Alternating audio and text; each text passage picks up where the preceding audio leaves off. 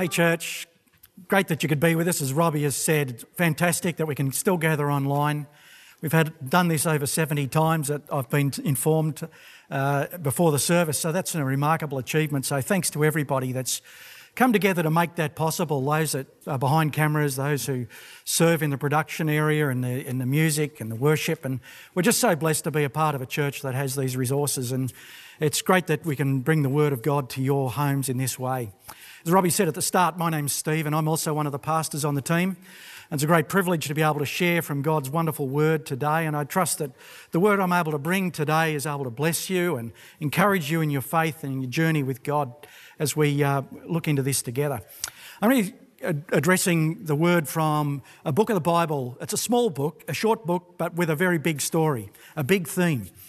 It's a story about a foreign woman in a foreign land doing all crazy things like gleaning in the fields, and there's this concept of a kinsman, a redeemer, and things like that. We're going to unpack that a little bit today. Of course, I'm referring to the book of Ruth. Now, Ruth, as I said, is a small book. It's only the 8th book in the Bible. It occurs right there at that point after we've gone through the first 5 books from Genesis through to Deuteronomy. Then we're introduced to Joshua and Judges, and then comes Ruth, just the 8th book of the Bible, 4 chapters in length. A really obscure little story just inserted right there, but very strategically put there, as I hope to be able to reveal to you today. As I mentioned, it comes straight after Judges, and if you've been following the Thrive Bible Reading Guide and our cultural series that we've been on the last few weeks, themed around the book of Judges, you'll know that starting from Genesis 3, there's been this constant decline of humanity, and depravity has come into the nation of Israel, and that's really played out throughout the book of Judges. And we hear this word repeated again and again, that everybody seemed to do what seemed right in their own eyes. And we see that depravity just going down and down. And so we get very toward the end, if you've been following it, you will have read this story about this guy in the tribe of Benjamin, an old guy who, it's just horrendous what goes on, and the story of treachery and of rape and of murder and of civil war, and ultimately this mass abduction of 400 young women who were given to the Benjamites. This nation was in absolute chaos. Depravity was its hallmark. And we get to the point, and I won't get into the details of what went on with this guy and his concubine. You need to read it yourself, because I'm aware there's young kids watching this, and this needs to be pitched with our families in mind. But it was so horrendous. As this is what it was recorded in Judges 19, in the lead up to what we will read today in Ruth. It said this in 19 verse 30, "No such deed has been done or seen from the day the children of Israel came up from the land of Egypt until this day." And then it says these words as a warning. It says, "Consider it, confer," or talk about it, "and speak up." In other words, such was their level of being appalled at the depravity in which they had come. These were God's people. They were the ones who were meant to be God's witnesses to the world around about them. But they'd finally gotten themselves to such a point where they're actually saying, hey, nothing like this has ever occurred before. We need to consider it, we need to confer, we need to meditate upon this and speak up so that nothing like this ever occurs again. And that's where a life that's devoid of God, when we've lost the plot, that's where it inevitably leads to. And that's where we encounter this wonderful story of Ruth. In the midst of such human depravity, God injects this little story about a woman from a nation called Moab, not even an Israelite. It's played out in the humble little town of Bethlehem, and of course we know that to be a very significant town in the whole story of God's salvation story, the birthplace, of course, of our Lord Jesus Christ himself. And it's here that the book of Ruth is introduced. And we see this redemptive thread running throughout the Bible, just as with Judges and this gradual decline of humanity towards greater and greater levels of depravity. God's salvation is never far away. So whenever things look like they're past that point of no return, there's those but God moments. Those but God moments, those times when God reminds us that no matter the state of the human condition, there's no situation so dire that is outside God's reach and beyond God's redemption. As I mentioned, Ruth is a Moabitess. She's an outsider outside of the nation of Israel. And she's coming from this nation of Moab. She was a distant relative of the Israelites, descended from Abraham's nephew, Lot. That was the line in which the Moabites came through. And so in that sense, they were many generations apart, but cousins, distant cousins. But they were a group of people who were often at odds with the Israelites, often scrapping and fighting and getting into skirmishes and wars and various things with the nation of Israel. And the story starts with two women by the names of Ruth, of which the book is named, and Orpah. Now, these two women marry these sons of a couple called Elimelech and Naomi. Now, this couple had moved from Israel because of a famine. Interestingly, the famine was not meant to be there. I mean, this was a land of promise, right? And so, but they had to leave in order to go and make a living. And so they gave up land. They moved away from there and they find themselves in Moab. And the two sons of Elimelech and Naomi marry these two women, Ruth and Orpah. Now, Elimelech, Naomi's husband, Orpah's husband and Ruth's husband all die. And so it is that Naomi plans to return back to Bethlehem, her place of origin, and she says to her two daughters-in-law to go back to their families. But we read in chapter 1 and verse 8, this is what Naomi says. But Naomi said to her two daughters-in-law, "Go, return each of you to your mother's house.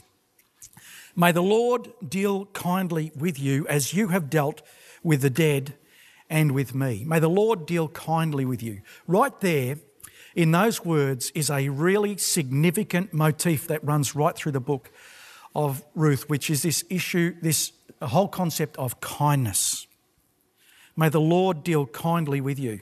But rather than turning away, Ruth forsakes everything to commit herself both to Naomi's God and to Naomi herself. She binds herself to Naomi and to the Lord in a covenant. And it's at this point that we encounter these very well-known verses, if you're familiar with Ruth, and it's in Ruth chapter 1, verses 16 and 17. It says, "But Ruth said, 'Do not urge me to leave you or to return from following you, for where you go, I will go, and where you lodge, I will lodge. Your people shall be my people, and your God my God. And where you die, I will die, and there will I be buried. May the Lord do so to me, and more also, if anything but death parts me from you.'" You see, it's in this exchange between Ruth and Naomi that is this major concept that runs through the entire book, which is this idea of covenant love and commitment. And it's not just in that commitment shown by Ruth to Naomi, which is important, but far more significantly is this motif of God's covenant love for his people, which works its way out through this story, which we'll look into as we unpack it. See, when Naomi says to Ruth, when she says, "May the Lord deal kindly with you," there's a Hebrew word in that passage which is chesed. Now, I'm not going to do that rough H breathing because it's just too hard to do, but we'll call it hesed for the sake of what we're preaching about today. Hesed, which is really rich in meaning. The Hebrew word for loving kindness, the word for steadfast love, as it's often translated into the English. There's a word which is really, really rich in meaning, and we'll unpack that a little bit today. It's quite unique in that sense to the Bible. In the New Testament, we often refer to the word agape, the Greek word, which is often translated as love, and it's used to describe that special kind of love, of unconditional love. And no doubt you've heard dozens of sermons and books if you've been in the church a long time, and you've come across this word agape, and we often make quite a bit of it in terms of its uniqueness about the sacrificial nature of agape love. But I think it's probably a little bit too much is said about that at times, and we tend to try to distinguish it from other kinds of Greek words which also are used to describe the kind of love that God has for us. D.A. Carson, who's a significant theologian, actually says when we get into that sort of space with this agape, we're into a bit of a word fallacy, is his words. He's saying that, yes, it's the concept about that we take up in the Gospel of John. We see it again in 1 John. But he said this idea of agape, it's much, much bigger than just one word. In fact, I think the Hebrew word hesed is significantly richer and deeper, even in meaning, than the agape that we encounter in the New Testament. You know, this loving kindness, this steadfast love. In fact, it's a word which doesn't necessarily fit well into just one or two key English words. But in it, we're introduced to this incredible concept, this beautiful picture of a love that is both loyal and covenantal, and it's steadfast and it's unending. I mean, these are the things which describe the very nature, the very essence, the very character of God himself. We see it in Psalm 136 in the repeated refrain, his steadfast love endures forever, or his love endures forever, as it repeats line after line. The same Hebrew word hesed is used there. And we also see it in Exodus 34 after Moses had received the Sinai covenant. He comes down and only to find the children of Israel having made the golden calf and bowing down to it, an act of great profanity and idolatry. And as Moses reascends to the place of the Lord reintroduces a covenant to him again. And this is what it says there in Exodus 34. It says, "The Lord passed before Moses and proclaimed, 'The Lord, a God merciful and gracious, slow in anger and abounding in steadfast love.'" That's that word, hesed. "And faithfulness, keeping steadfast love," there it is again, "for thousands, forgiving iniquity and transgression and sin, but who will by no means clear the guilty, visiting the iniquity of the fathers on the children and the children's children to the third and the fourth generation." Hesed, steadfast love, loving kindness, that love which is faithful, loyal, covenantal, merciful, gracious, unending. It's that love that remains unwavering for 1,000 generations and doesn't treat us as our sins would deserve. He forgives iniquity and transgression and sin, it says. That's hesed. It describes God's very nature, his essence, his character, as I say. And it's undeserved. You know, it's not something we deserve. But God unites himself to his people and he gives us this gift of grace in spite of who we are and what we've done. And just like in the book of Judges, where people had contemptuously and completely lost the plot, so we have from time to time lost the plot. Sometimes we've messed up. And yet God freely lavishes his loving kindness, his hesed, on us again and again. Even though we sin repeatedly, again he comes. God doesn't turn away. God keeps his promise. God said he'll never leave us nor forsake us because he is committed. He's outworking his unilateral covenant, his promise toward us, his children. And yes, we don't deserve it, and yet he's bound himself to us with an oath. When God makes a promise, he keeps it. And all those positive attributes of God that are contained in that word hesed, his love, his covenant, his faithfulness, his mercy, his grace, his kindness, his loyalty. In other words, all those attributes of God. And this is not just some obligation or duty that God's doing. This is something because God has bound himself to us. He is fully committed to loving us. That is the very nature, that is the perfection of the character of God being outworked toward us. And just like that with Moses, when God had given them the Sinai covenant, which they had broken, making that golden calf, God makes a new covenant. He remains faithful and loyal, and he does not break his hesed, his loving kindness. So let's go back to Ruth as we see the story being played out, where this hesed, this loving kindness, comes through again and again. See, Naomi, as I said, introduces that theme when he says, "May God deal kindly with you." But notice Ruth's response when she says, "Your people shall be my people and your God my God." Ruth is binding herself and mirroring God's commitment that he has to us. It's a very tangible picture of that. Now, Ruth is not like, Moses or Abraham or Noah or one of the great giants of the faith. She's just a very ordinary woman, and that's the remarkable thing about this story, where it is. Up till now, we've had all those giants of the faith. You can put Joshua in there if you like. But this is just a bunch of ordinary people. That's who Ruth and Naomi are, just a couple of average people living out life's normal challenges, experiencing death, famine, moving home, family responsibilities, and so it goes. And in the midst of all of that, in the midst of all of those ordinary things amongst ordinary people, God is weaving his extraordinary design and plan. He is weaving his story of redemption through all those little incidental details. And that is what it is for us, of course. So we live ordinary lives. We just get on with things. We're just living out our ordinary, mundane, day-to-day lives. But in the midst of that, we don't see the miraculous working of God. God is working his extraordinary design even in the midst of our ordinary day-to-day lives. See, the story of the Bible and of God's working is that of loving kindness and faithfulness, of his hesed reaching out and rolling out his redemption to a stubborn and a stiff-necked people, as we're told in the Bible again and again. That is Judges, and God continues to redeem them and bring them back. And we see that ultimately fulfilled in our Lord Jesus Christ, the ultimate expression of Christ our substitute. That is hesed. That is loving kindness.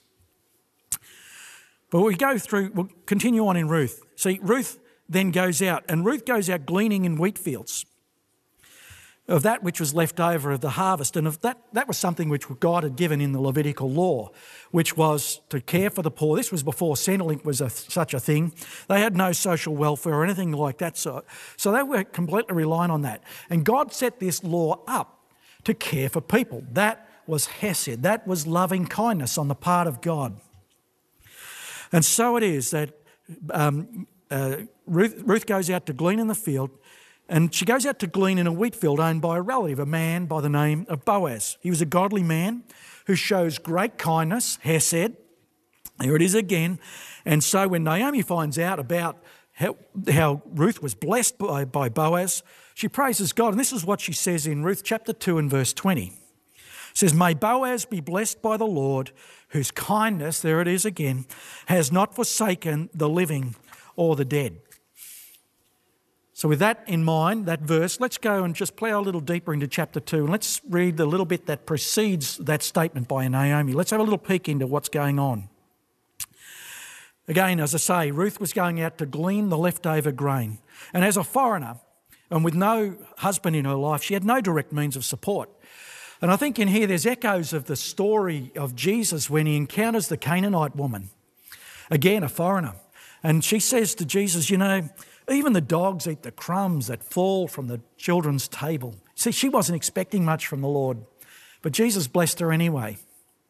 And so it is with Ruth. She's going out to glean in the field. She wasn't expecting much. Anything she was going to get from her activities that day was just going to be a bonus. And here we read in chapter 2, let's go to verse 2 and read it together. It says, "Ruth the Moabite said to Naomi, 'Let me go to the fields and pick up the leftover grain behind anyone in whose eyes I find favour.' Naomi said to her, 'Go ahead, my daughter.' So she went out, entered a field and began to glean behind the harvesters. And as it turned out, she was working in a field belonging to Boaz, who was from the clan of Elimelech." Fancy that, as it turned out. Don't you love those as it turns out that are in the Bible? You know, she's just going out there trying to get a feed. She's got no idea, but as a setup, God specialises in setups. As it turned out, it just so happened. Here's this distant relative, a close relative rather, a nephew of Elimelech, and he is there. And so God is working his purpose in the midst of all of this. So let's read on a little further from verse 4. "So just then Boaz arrived from Bethlehem and greeted the harvesters. 'The Lord be with you.' 'The Lord bless you,' they answered. And Boaz asked the overseer of the harvesters, 'Who does that young woman belong to?' Quite possibly, maybe I haven't got the emphasis on the right syllables there, but perhaps it was a bit more like, 'Who does that young woman belong to?' Because he certainly noticed this young woman. But anyway, the overseer replied, 'She's the Moabite who came back from Moab with Naomi.' She said, 'Please let me glean and gather among the sheaves behind the harvesters.' She came into the field and has remained here from morning till now, except for a short rest in the shelter.' So Boaz said to Ruth, 'My daughter, listen to me. Don't go and glean in another field and don't go away from here. Stay here with the women who work for me. Watch the field where the men are harvesting and follow along after the women. I have told the men not to lay a hand on you, and whenever you are thirsty, go and get a drink from the water jars the men have filled." At this, she bowed down with her face to the ground. She asked him, "Why have I found favour in your eyes that you notice me, a foreigner?" See, doesn't that sound familiar? For us who were once not a people of God, but now are a people of God, how is it that we who've experienced God's grace and his faithfulness, how is it that me, you, a foreigner, should be noticed by God, and more than noticed, blessed beyond measure? See, that sort of special favour, that is hesed, that is loving kindness. Let's read on, verse 11. And Boaz replied, "I've been told all about what you've done for your mother-in-law since the death of your husband, how you left your father and mother and your homeland and came to live with people you did not know before. May the Lord repay you for what you have done. May you be richly rewarded by the Lord, the God of Israel, under whose wings you have come to take refuge." "May I continue to find favour in your eyes, my lord," she said. "You have put me at ease by speaking kindly to your servant, though I do not have the standing of one of your servants." And at mealtime Boaz said to her, "Come over here, have some bread and dip it in the wine vinegar." You know, there are shades of the communion of the Lord right here. The communion table, as we share with Jesus and we were blessed beyond measure, Jesus would say, "Come over here, have some bread, dip it in the wine, share in the fellowship at the table with the Lord." But anyway, let's read on. From verse 15, when she sat down with the harvesters, he offered her some roasted grain. She ate and she wanted all she wanted, and had some left over. And as she got up to glean, Boaz gave orders to his men, "Let her gather among the sheaves and don't reprimand her. Even pull out some stalks for her from the bundles and leave them for her to pick up and don't rebuke her." So Ruth gleaned in the field until evening. Then she threshed the barley she had gathered, and it amounted to about an ephah. She carried it back to town, and her mother-in-law saw how much she had gathered, and Ruth also brought out and gave her what she had left over after she had eaten enough. And that's where Naomi makes that great statement about the kindness of Boaz that we read before. But it's a story that's so rich in theological motif, but particularly the salvation story, because Boaz is clearly a type of Jesus, and Ruth is like a picture of the church, or us, the recipients of that kindness. We who were once foreigners and aliens from the kingdom of God, who, like Ruth, would say, "You know, why have I found such favour in your eyes, that you would notice me, a foreigner?" And there's Boaz, described in this story as a kinsman redeemer. Strange concept. But the kinsman redeemer was a role that a close relative would play. See, when Elimelech and Naomi had to leave Bethlehem and head away, they had to give up the land upon which they were on in order to go to Moab. And the title deed for that land would have been given to the priest. And a kinsman redeemer was one who first had to be a kinsman, so a close relative. And he also had to be a person who was prepared to pay the price to redeem the land. Because what he needed to do was to get back that land and be able to give it back to the rightful owners. And it's just like Jesus in Revelation 5. We read of Jesus who takes the title deed, the scroll which was sealed. And remember, it said there was a lamb who looked like it had been slain. And they said, "Who is worthy to take the scroll?" In other words, who qualifies? Who is able to take the scroll? And of course, the Lamb of God was. And Boaz, he was qualified. He was a close relative. But more than that, he needed to be able to pay the price. And of course, we know Jesus was the one who paid the price. He was the one who, with his own blood, sacrificed people from every tribe and tongue and nation. That is Hesed. That's God's loving kindness. That's his covenant faithfulness. That's his loyalty, his grace. That, my friends, is God. So let's go back to Boaz. He does so much more than just notice Ruth. He blesses her beyond measure. He tells her not just to glean in his field, but to actually not to glean anywhere else, and not more than just pick up the bits that fall on the ground, but to glean amongst the cut sheaves. And more than that, he actually says, "Now come and eat with the workers." And at mealtime, Boaz says, "Come and eat at my table." Such blessing, such undeserved favour, such provision, such abundance. that the foreigner is invited up to the table of the master, and such rich symbolism, as I say, of the nature of God, that he invites us to be at his table and share fellowship with him. And Ruth, as I say, is not just noticed, not just given enough, but blessed beyond measure. That is Hesed. And notice Ruth's response. I'm going to go to the Message paraphrase because I think it captures it so wonderfully. In Ruth chapter 2 and verse 13, this is how the Message records Ruth's response. She said, "Oh, sir," to Boaz, "such grace, such kindness, I don't deserve it. You've touched my heart, you've treated me like one of your own, and I don't even belong here." Isn't that the only rightful response? One of gratitude, one of worship, one of thankfulness. That we, with our Lord Jesus, would say, "Oh Lord, such grace, such kindness. I don't deserve it. You've touched my heart. You've treated me like one of your own, and I don't even belong here. But such is the grace of God. He's put his very name on each and every one of us and called us to be his own." And that's our only fitting response, is like Ruth, is to worship and to give grace, gratitude and thankfulness. Because it's true, we don't belong here. But Jesus has touched our hearts and he's treated us like one of his own. Now the story goes on to record how Boaz and Ruth ultimately marry, and they have a son, and they name him Obed, and this child is offered to Naomi in continuation of that line of Elimelech, because the kinsman redeemer is the one who's actually helped to continue that family line, which was the responsibility of the relatives to do so. And now the final piece in God's covenant love is revealed in chapter 4 in a genealogy of all things. I'm going to read it to you. It comes from Ruth chapter 4 and verse 16 onwards, and says, "Then Naomi took the child in her arms and cared for him. And the women living there said, 'Naomi has a son.' And they named him Obed. He was the father of Jesse, the father of David." I mean, what a line. The father of David, the man after God's own heart. So we track there from Obed to Jesse to David, but then it goes on. It backs up the bus a little bit. It goes back to generations leading before that. Let's go back and read on from verse 18. It says, "This then is the family line of Perez, in fact.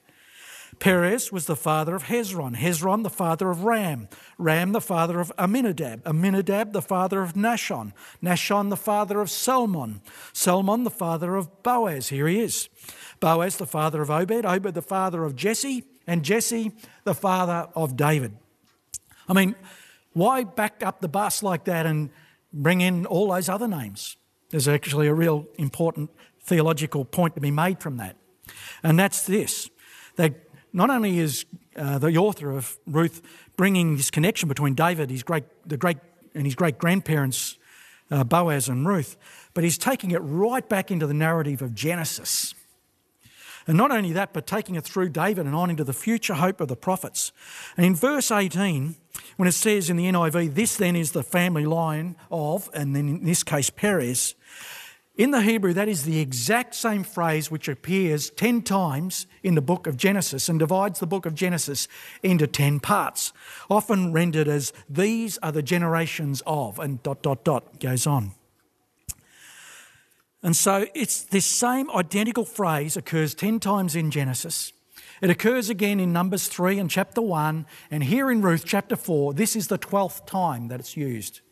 12th time. And 12, of course, is very symbolic, very important, hardly a coincidence that appears here in Ruth. And it's symbolic of the unified tribes of Israel, and the story is pointing to the future king of Israel, Jesus himself, who would be the one to unify all of the tribes of Israel under one people, under him. And the passage we just read in Ruth chapter 4, yes, we see this 10-person genealogy when we go from Perez through to David, and there are two other 10-person genealogies that also occur in the Bible. They're in Genesis chapter 5, which tracks the lineage from Adam to Noah.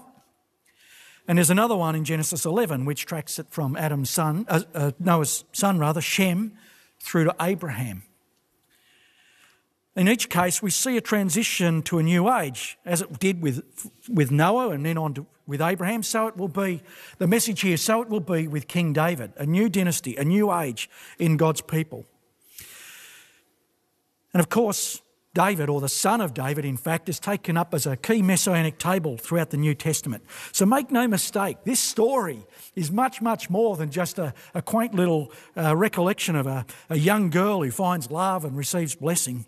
You know, this motif of salvation, the echoes are pointing through to Jesus and God's far greater plan to be the saviour of the world. That's what's in play here. And finally, I just want to make one last point, and Matthew made this point, Pastor Matt, that is, a number of weeks ago when we were looking at the story of Rahab, when we were looking into the book of Joshua.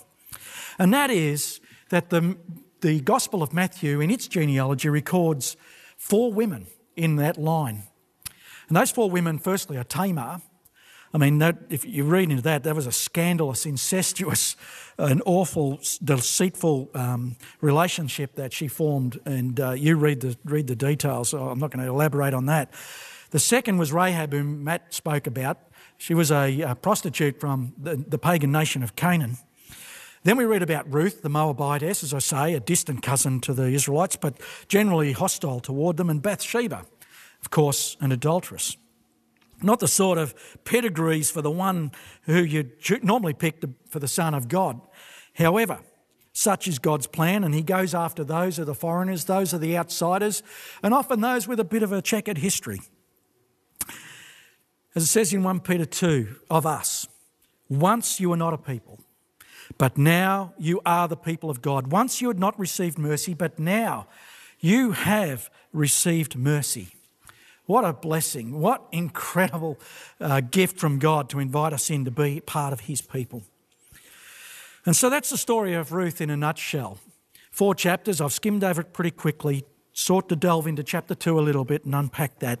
But it's the story of God's loving kindness, his covenant loyalty and his grace. It's a reflection of his character and the very essence of God, as it tells us in 1 John, God is love. So what are we to make of all of that? I see 2 things I'd like us to take away today. One is to reflect again on how we view God. It should transform the way we think about God, his purpose in our world and our place in it. And it should encourage us to always see that he's at work in our unremarkable everyday circumstances. Because let's face it, most of us live pretty ordinary lives. But in the midst of the ordinariness, God is working out his extraordinary plan of salvation, both for us and for our world. So that's the first thing, how we view God. Let's again reflect on that today as we think about God's hesed. And the next thing, or the last thing I'd like us to think about, is how we see others. Just as the kindness from Ruth to Naomi and Boaz to Ruth, so it is that it should transform the way we view others. As we work out kindness and mercy and loving nurture towards others, reflecting the character of God, as God works his character into us, let us love one another. Let us care for one another, especially in this season when we need to love and show a little bit extra care. Because after all, that sort of love is how God reveals himself to a world so desperately lost and so in need of God's saving grace. So let's reflect on that today. Let's bow our heads and let's just pray as we come to a close, and I'd invite our worship team to just come and remind us again of God's amazing grace. Let's pray. Our loving Father, we're so grateful for your loving kindness, your steadfast love, your mercy, that covenant that you have bound yourself to us, that, Father, so undeserving as we are, foreigners grafted in and made to be children of God. Father, such mercy, such kindness, Lord, so undeserved, that favour and that merit, that mercy that you give to us. Father, we thank you for that today. Lord, let us just appreciate you more. Let us worship you acceptably, and let us just pour out our hearts in gratitude and thankfulness to you, Father. And Lord, may we love others as you would want to love them through us. Lord, that we would Treat them with kindness and love and mercy and grace and all of those attributes that belong to you and are unique to you, Father. And so today, God, fill us with the character of the Lord Jesus Christ so that we might glorify your name. We might give praise to you in all things, Lord God. For we ask this in the precious name of our Lord Jesus Christ, who is forever praised. Amen. God bless you. Thank you so much for being with us today. Let's worship the Lord together, hey?